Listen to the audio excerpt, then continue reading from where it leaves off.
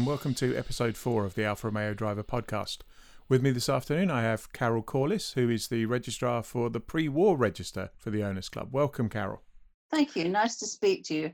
How long have you been involved with the club and with Alfas in general? Well, my involvement with the club was on a peripheral basis for quite a long time. We used to get invited as a group to the National Alpha Day to bring our vintage cars along. And I carried on doing that for some time. And then someone said, well, you really ought to belong to the section, to the club. So I thought, well, yes, why not? So I joined the club. And then after some years, I was asked if I could act as the catalyst for the pre-war cars. And I said, well, in a limited capacity, yes, because I'm not really an archivist. I've got a good memory and I can remember most of the cars, but I don't have lists and lists of facts and figures because that's not my interest. I'm not an anorak in that fashion at all. And we'll come back to that later on, but it is quite an Anaraki period in Alpha's history, isn't it? There's an awful lot of change and complication. Oh, yes, there is. And we'll go into that in a bit because there's certain things that are happening which really need more close inspection. So that was how you got involved in the club. And I know the club's origins way back in the 60s involved some friction with the Vintage Sports Car Club, as I remember. Not having much interest in post-war Alphas. That's correct. But what was it that got you interested in the marque in the first place? It goes way, way back. I was taken to Prescott Hill Climb when I was about 14. I actually wanted to be a Grand Prix driver. I won't say Formula One because that wasn't the term in those days. But I was always crackers about circuit racing. And all I ever wanted to do was to go fast, whether it was on 2 wheels or 4 wheels or anything else. And really and truly, I'd got everything in my mind said I wanted to race cars, even though I had no idea where that was going to happen. My earliest recollection of racing cars was going with my father, who'd been doing a job for Reg Parnell, and looking around the racing cars there. And something must have fired up in me, but the first time I really set eyes on an Alfa, as I could say, was when I was about 14 and I was at Prescott and I saw this car a little way away and something just struck inside me and I thought, I'm going to have one of those one day. I didn't think I would love one of those. I was going to have one. And can you remember what it was? It was a 1750 Zagato. And I thought it was the most beautiful things I'd ever set eyes on. And I think a lot of people would still agree that it is. Well, yes, probably. Yes, what actually happened, I came away from there with this fixed idea in my head that, yes, one day I would have one of those. The means, I had no idea how, because I was quite penniless and no fixed idea of how I was going to get any money together. Actually, it was my brother who happened upon one, and it was stuck in the back of a garage, and I think I was 19 or 20. It wasn't easy to extricate that. A lot of problems about it. But in the end, I managed to buy it. I paid £25 for it. It did not have a Zagato body. It was a James Young body, but the body was pretty shot. So that was the basis of my Alpha. And I acquired that in 1964. Did you immediately become part of the Alpha owning scene, Yeah. or were you kind of on your own? Yes, I joined I already belonged to the Vintage Sports Car Club, and I joined the Alpha section there, and they were very helpful. A couple called Roy and Edna Slater used to be the secretaries then, and they were extremely helpful to me. I took the car to bits, but I had no idea how to put it together again. I put all the nuts and bolts and everything in different boxes. But I did realise my limitations. So I started buying and selling average vintage cars like Austin Chummies to finance together. And I carried on like that until I could afford to get someone to put the rolling chassis back together properly. And how long did that take in the end? Oh, it was 7 years before I got it on the road. Just into the 70s then, by the time it got... Yes, I think it would be probably 1972 when I got it on the road. or Okay. 71 or 72. If I look at the membership survey that we did at the back end of last year, there's about a third of the club's members have 105 series cars from the 60s and 70s. Yeah, And although they're starting to rise in value, nobody today would think you were insane if you used one as your daily driver. Irresponsible possibly, but not insane. But they're not much older now than pre-war cars were in the 70s. that's So true. That's absolutely true. And I used to use my Alpha a lot. If I was going out, I would think, shall I take the Alpha or shall I take the A to B car? If it was feasible, if I was going to be able to park it somewhere sensible, I'd take the Alpha. I would use it on an everyday basis. and was that fairly typical, or were you more dedicated than most? No, that was fairly typical. I mean, Peter Hull, who used to be the secretary of the Vintage Sports Car Club, he ran an RL, what was it, about 1924, maybe 26, I can't remember. But he ran that car as an everyday car. That was his only car for some years. It's almost unimaginable today. It is. Yes, it is. But there's a different attitude at large now. These cars are investments where they weren't when I was getting into it. And you talked earlier on about paying £25 for your James Young bodied car. I guess around about that time, the 60s and 70s, the price of pre-war cars was about as low as it ever got. I mean, they were never cheap to start with. And since the classic car boom of the 1980s, prices have just gone up and up. Yeah, I would say that the turning point was about 1958-59, because they were being scrapped into the mid-50s. They're still scrapping cars. And suddenly, after I'd bought the Alpha, they started going up in value. And of course, they've never stopped. No. So what kind of people were buying pre-war Alphas in the 60s and 70s? Well, I mean, a lot of the people when I first started were either students or just qualified at things. I mean, I'd got two or three of the members were doctors and newly qualified doctors. I mean, one wonderful partnership was John Lesage, who had some wonderful, wonderful cars. He was a dental student. And his friend Robin Toon, who kept his car until 2 or 3 years ago, he was a medical student. And they used to rent a flat somewhere in North London. And they used to leave their cars out in the square. And it must have been wonderful because I know John Lesage had at least one good 2-3 and probably more.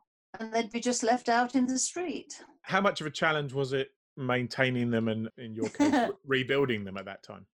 Well, it was a big challenge because no one was making new parts. And you'd go out, I specialised in finding people that had owned the cars in the past and probably got a few spares on the shelf. So I used to go and find people and they'd probably have spare brake drums and things like that. Hardly anyone was getting stuff made because it wasn't feasible. It wasn't. There was still plenty of spares around. I mean, it used to be a huge stock of spares in Switzerland. There was a scrapyard called Antonazzis, and they had enormous amounts of pre-war Alpha spares there. But of course, they all dried up.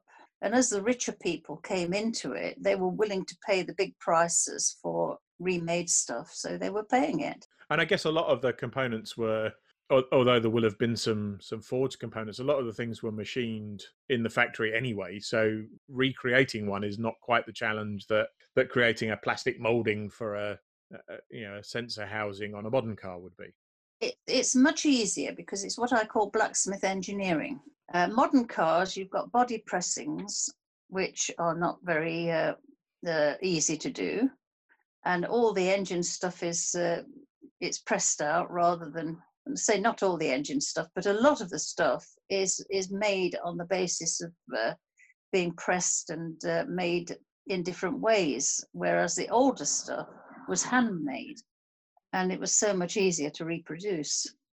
So I think a lot of the focus on pre-war cars in the press and possibly the popular imagination today is on the sports cars, and that's where your interest started as well. But there was Yes. some more, I'm not sure practical is the right word, certainly some more luxurious cars as well. Did they have the same kind of following in the UK as the sports cars? They had a different following. Very few people were into both. I knew quite a lot of people that collected old Rolls Royces and Bentleys. See, the Bentley following is quite different to the Alpha following. Yeah. A friend of mine, he's had quite a few cars in the past, but he was a young lad and he bought a 6.5 litre Bentley with a saloon body on it. It was huge. And it was going through, it did about 7 miles to the gallon, as far as I remember. And he ran it as an everyday car. And I know we all piled into it and went down to Silverstone in about 1965 in it. And there were about 20 of us in this car. But it's now sports a Vanden Plas body. And it's regarded as, being priceless. But as I say, it started out around the Leicester area as a beaten up old saloon. And they couldn't get that body off quick enough when someone paid a lot of money for it. Pre-war Alphas were fairly rare in the 20s, and I think got even rarer as the pre-war period went on. I think I was reading something like 2,000 built between 34 and 39. But within that, there's a huge amount of variation with coach builders from Pininfarina to James Young that you talked about earlier. As registrar, how do you keep track of them all and recognise what one is? It's very difficult. There's a lot of paperwork around, and I'm working actually in conjunction with 3 other people right now. We're putting together an archive because there's so many fake cars out there now. And there's an amazing amount of very convincing looking paperwork, which some of it I know full well is not correct, but someone's producing it somewhere. And there's a spectrum too, isn't there, between fake and purely original or wholly original, and an original chassis with the body that wasn't necessarily the body that it came out of the coach builders with. Had a replica Zagato body on. I took great care to get everything right on it, but it was not a genuine Zagato body. But I thought, while I was putting another body on, I might as well have the one I wanted. Absolutely. I've got no objection to that whatsoever. I don't even mind people turning up with totally replica cars, providing they say what it is. Yes. Some of the goings on these days, well, it really does sort of tread over the edge, almost fraudulent. I won't go any further than that, but some of the claims that are made for some of the cars these days are not right. And there's been some well-documented examples of that in the specialist press over the last couple of years, isn't there? Yeah. I mean, Bentleys were the first ones to be questioned seriously. And Alphas are much the same. I don't think anyone has actually had a big court case on Alphas, but sooner or later, it's going to happen. As somebody was saying to me the other day, there are apparently about twice as many Type 35 Bugattis around now as were built. Yes, correct. And some of them are very convincing. You know, they do a good job on them, I must say. But the fact is that when those Alphas were made, they were comparable to Ferraris. They were the Ferrari of their day. And they're in much less numbers too. And they were usually produced as a rolling chassis. And the rolling chassis in those days was about £1,200, which you could buy several houses for that amount. And then you had to have the coachwork put on, which would be probably the same amount again. So they were a very expensive car in their time. And what was the typical buying process back then? Did you choose a chassis, order the chassis and carry on thinking about the bodywork, or did people go to the coach builder who would then source a chassis? How did it actually work? There was a concessionaire. There used to be a firm called Styles, who were the concessionaires. They were in London, and they would order rolling chassis. And you would buy the rolling chassis from them with an option on whatever bodywork was going to go on it, either a James Young, or if it was going to be a Zagato, they were made in Italy, so they would be imported as a Zagato. But the rolling chassis, there were 8, 9 coach builders in this country that would put Alpha chassis to the task. You could choose your own. You could pretty well custom make it to your own specifications, which is the beauty of buying a car like that. When I was doing the Alpha, I measured up so many Alpha, all the original Zagato bodies I could find, I measured up so that I got all my dimensions right. And none of them were the same. They were all slightly different. But I wanted my doors longer because I've got this injured leg. The small doors were a bit of a problem. And I managed to get a longer door made, and I got it so that it didn't look at all out of place. But when I measured other people's doors, they all varied. And if I'd have gone to Mr. Zagato in 1929 and said, yes, I want one of your bodies, but can you make the door slightly longer? And they would have done that. We talked about the buying process for owners in the 20s and 30s. And a lot of those people kept those cars for a very long time. How's ownership changed? I mean, these things used to be passed on to children, but with the rising value and the cost of maintenance, how's that all changed? The ownership's changed totally. In the 60s, right through until the late 70s, we were quite a lively bunch that had the Alphas. We all helped each other. We'd all turn up at a vintage meeting. And in those days, there were no what I would call glitzy meetings. There was no Goodwood. There was no classic Silverstone. And the VSCC was the place. So we'd be in the VSCC paddock. Someone would have a problem and you'd end up all standing there and discussing the carburation and everything else. We all helped each other. And then we'd go off afterwards to a post-event meeting, well, a gathering, maybe in Toast or wherever we were. And the car park would be full of fantastic cars, 29s, 23s, 1750s, you name it. There'd probably be 20 or so vintage Alphas in the car park. And they'd all been driven there, and we'd all stand there talking cars. There was no snobbery involved. There was just enthusiasts meeting up. And now, you see, the first thing to start off was the Coy. Well, it was Christie's in the first place. They sponsored a meeting at Silverstone. And then Coy's took it over. And that really was the beginning of the big competitive meetings. So people took their cars to Coy's, and we used to have a VSCC exhibit there and gather all our club cars together. And it was a very good meeting, actually. Everyone enjoyed it. And since then, it's changed a lot, because a lot of people that pay big bags of cash for their Alphas, they won't go to the club meetings these days. They'll take it to the invitation events like Goodwood or Pebble Beach, maybe.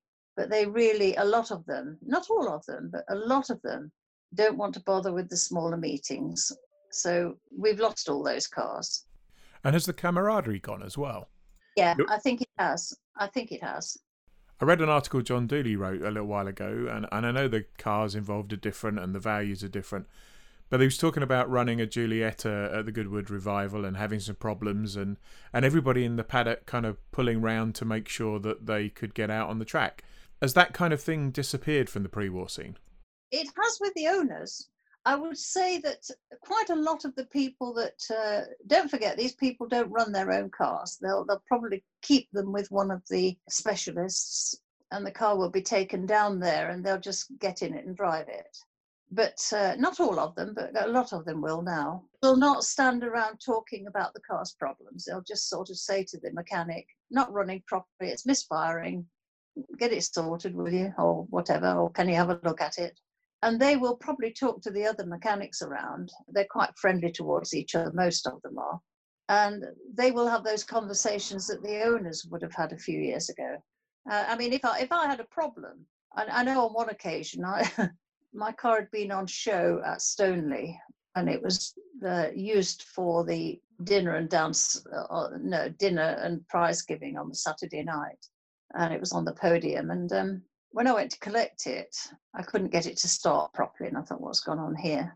And the advanced retard lever seemed to be okay. What I didn't realize, someone had been messing with it and turned it round 360 degrees. So it was on total retard, with the result that it blew back, burst into flames. And there was no one anywhere near. I got nothing. And all I've got was grass around, and I just had to whip my sweater off and bung it into the carburetor. Now, these days, I knew better later on. I know that if you accelerate hard, it will pull the flames in. But I didn't realize at the time that it'd been messed about with. But that's the sort of thing that happens when you're using vintage cars. And if I had that kind of problem, I used to get problems on the road naturally. You'd get into the paddock and you'd say to your chums, I'm having a problem with the brakes. I can't do such and such, or it won't do so and so. And they'd come round and we'd have a brains trust and a quick forum. And somebody would be tinkering around on the front of the car or something. And they'd say, that's the problem. Look, here we are. We've got it. And can you remember the point where it all started to change? I was looking after the VSCC exhibit at the COIS meeting, and we got the marquee up and everything. And it was Thursday morning and cars had started arriving. And we'd got some really good cars on our stand, Bugatti Type 35Bs and lower Bentleys and that sort of stuff, and a couple of Alphas. And this car and a trailer pulled up, and the MG Car Club was across from us. This girl hops out, and the poor chap, I think if anybody was henpecked, it was this fellow. And she stood there and she was directing him to line the trailer up. And he got out and he fetched a lawnmower out. And he mowed the grass and he swept it up, and she just stood there the whole time. And then he put a polythene sheet down and he rolled the car off, and she was directing him while he was cleaning the wheels, which didn't look dirty anyway, with a small paintbrush. And some of our Alpha blokes who were in their usual state of oily disarray were standing there watching, and they were having a good laugh about it. And she turned round and she said, you obviously don't understand old cars. Well, one of the people there had got a really lovely collection of cars, and his cars hadn't arrived yet, but they were coming. And the other chap had just turned up in his Bentley. And he said, no, you're right, girl, we don't, do we? And she carried on. And I mean, it was an MGB. You either like MGBs or you don't. But she obviously thought she'd got something like the crown jewels there. And her poor husband had to do all the donkey work. But we had a very good laugh about it. And a bit later on, we saw him standing on the fencing, watching some of the cars being unloaded, which some of the fancier ones were turning up by that time. And I thought, well, I hope you feel rather foolish, madam. But that just puts things into perspective, doesn't it? It does. We've seen it so many times. I mean, another case was Dennis Richardson when he had that lovely Corsa Spider 2.3. And we went on the Norwich Union. I'd got my Alpha there. He'd got that. And there was another Alpha. And we were offered hotel accommodation. They wanted us at the Lord Mayor's Parade. So they offered us hotel accommodation, and we were to use this multi-storey car park, which said put guards on, security guards. So we turned up, and Dennis parked his car up, lovely sort of, and parked it up. And we were just getting out of the cars, and this young lad turned up, and he'd got a Hillman Minx drop head. Yep. Any car like that is worth a few bob these days, but that was in the late 80s. And he sort of stopped where the security guard was, and he said, I hope you're going to keep a good eye on these cars, because they're worth quite a lot of money, He said, and I value my car. And the security guard said, well, yes. He said, there'll be somebody here all night. He said, well, I should hope so. He said, because I'm not leaving it if it's not going to be safe. And Dennis was a very, very typical Lincolnshire farmer, and he shouts across, don't worry, lad. He said, dustbin men don't come round while Monday. I know it's a bit cruel, but it couldn't help it. It was so pompous, the little devil was. Harsh but fair, I think, is the... yeah. And there's Dennis's car, which he sold not too long after that for about 2 million plus, which will fetch a lot more these days. But it's all relative, you see. Yeah. You can look back and think, oh, God, I fancy selling that for that amount of money. But it was relative. You could do a lot more with that money at that time. Obviously, nobody's doing much of anything at the moment. But No. when things start to return to normal, if people want to see pre-war cars in action, where should they go? Difficult, because you get less and less at the vintage meetings. Like I've said, the ownership's changed. You get the odd, you've got people like Alex Pilkington, who's a great enthusiast. She brings her 1750 to most of the vintage meetings. David Buxton, he brings his. But sometimes at some of the meetings, there's no vintage Alphas at all. And I don't particularly enjoy the glitzy meetings, because you don't have that atmosphere of the enjoyment of the cars. It's a spectacle rather than an experience. You know, I mean, I sat at Goodwood. I haven't been to Goodwood now for 6 years. The last time I went, I decided I wouldn't go again. I did have a press pass for several years. And so I used to get my 3-day ticket. And I went down and I was getting less and less enamored with it. And I mooched around. I did 2 or 3 interviews. I was doing it for an Australian mag. And I thought I took the photos I wanted. I should have had a photographer with me and they couldn't make it. So I did my own. And I just sat down. I sat at one of the coffee places and someone came by that I knew. And well, before that, these other 2 guys came along and one of them said, "Is anyone sitting here?" And I said, "No, you're welcome." And they sat down and they were discussing their engines. They were Porsche blokes. "Oh, I've just spent 70 grand having my top end sorted out." And I thought, "You silly beggar, somebody saw you coming." The other one said, "Oh, yes, well," he said, "mine's due for a complete rebuild next year." He said, "I'll probably find I've got to shell out something in that figure, probably a bit more," and blah, blah, blah, blah, blah. And they were trying to outdo each other. And I just sat there, I didn't say anything. I thought, oh dear, this is what it's come to here.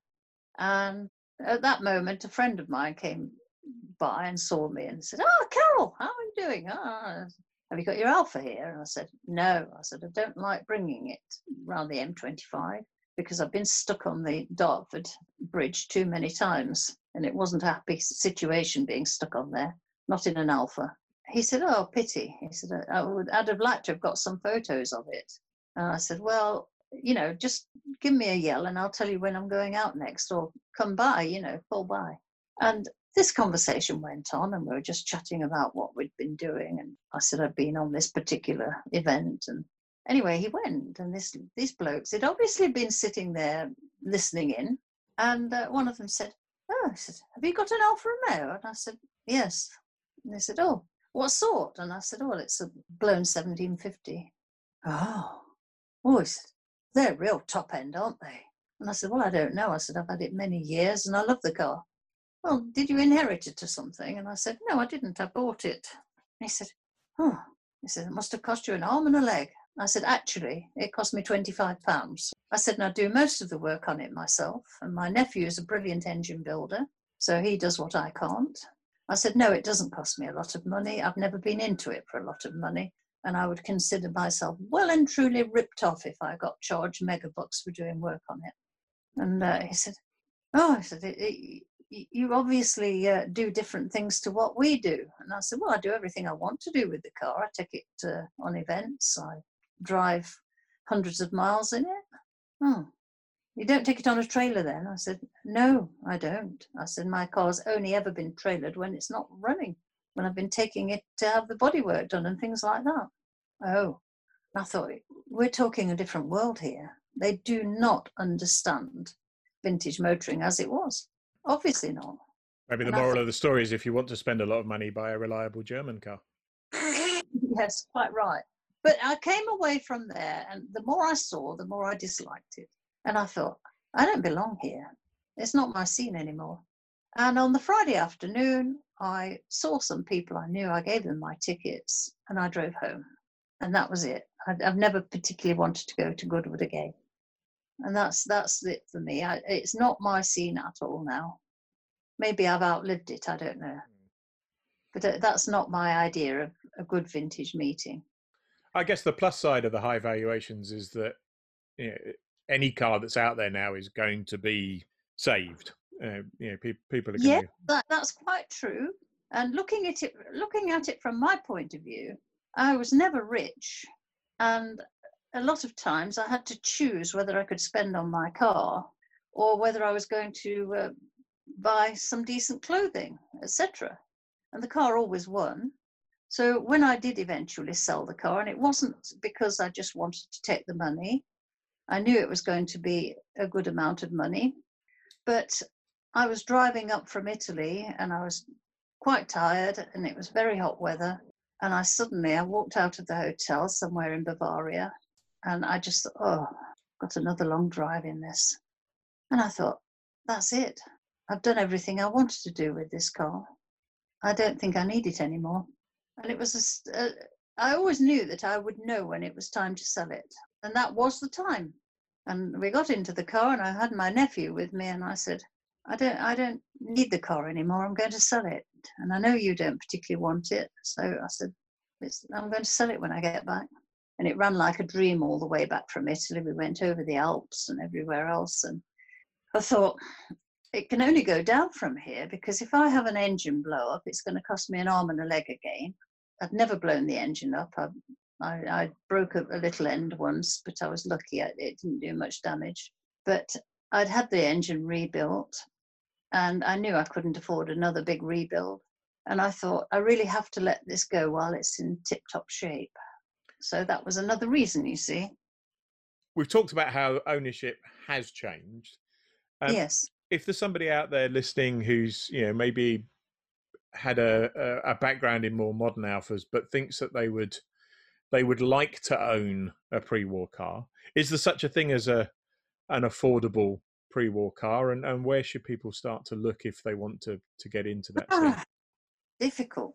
I mean, at the bottom end of the valuations on the pre-war, you have the single cam 1500, which if you want an average road car, which top speed would be about 60 miles an hour, then that would be relatively affordable.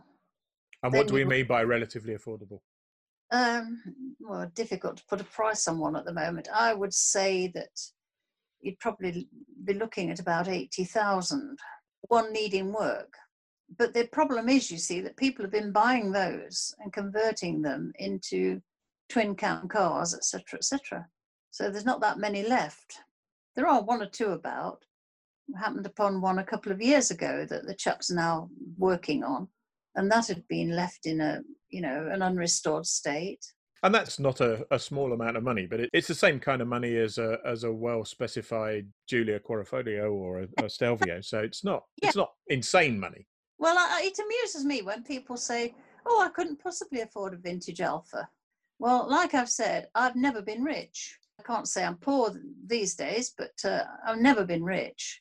And that car really was my main outlay in life for many, many years.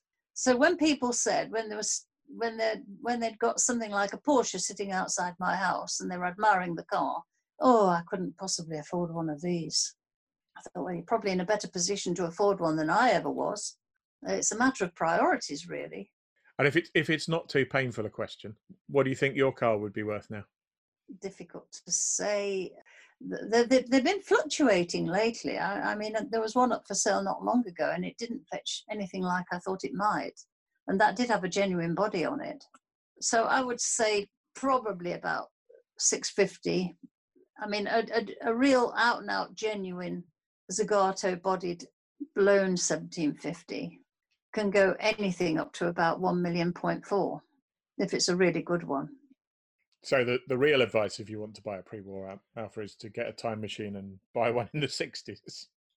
That's the only answer. I certainly couldn't buy another one, but I wouldn't want another one now. I mean, I've been very, very fortunate. I've seen the best years with that car. I've known the best people. They were fantastic, the people I knew in those years. And I'm not saying there aren't some fantastic people about now, because there are.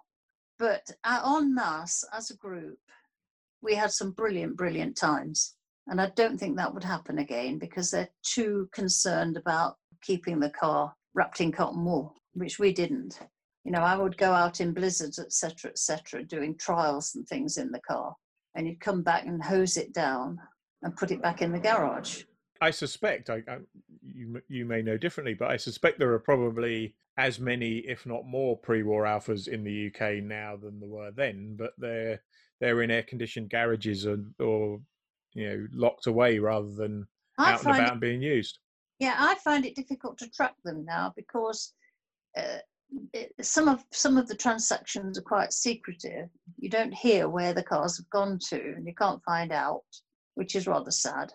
So I'm losing track of some of the cars, which is one reason we're working on these archives of the 1750s. There's excellent tracking of 2.3s because Simon Moore's research has been fantastic.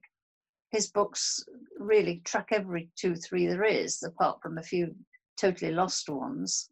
But the 1750s have never been properly tracked like that. And the people I'm working with, who are all in different places in the world, we've got between us quite a lot of information. And I think it's important that that gets catalogued, because it could be lost. But people like me, I'm relying on my memory. And I'll see a car that I've known in the 60s, and it turns up totally misrepresented. And you think, just a minute, I knew that car. And it certainly wasn't what they're making it out to be. Is there a plan to publish that, or is that just a kind of community archive? It'll be available. We're not going to slag cars off on it.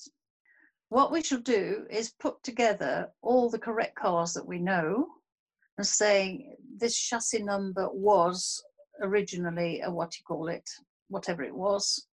We're not going to go on conjecture. We're going to go on hard facts. And is there a timeline for getting it finished, or is it an ongoing project? We're already starting to put it together, but I don't know how long it's going to take.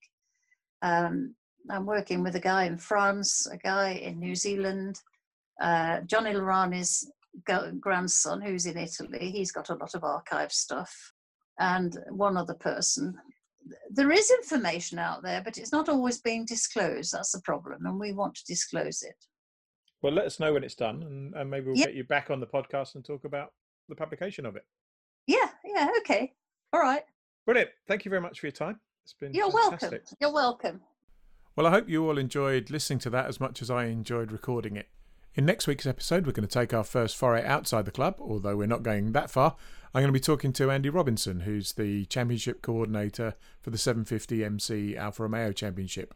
That'll be available from 1:30 next Sunday from all your usual podcasting sources.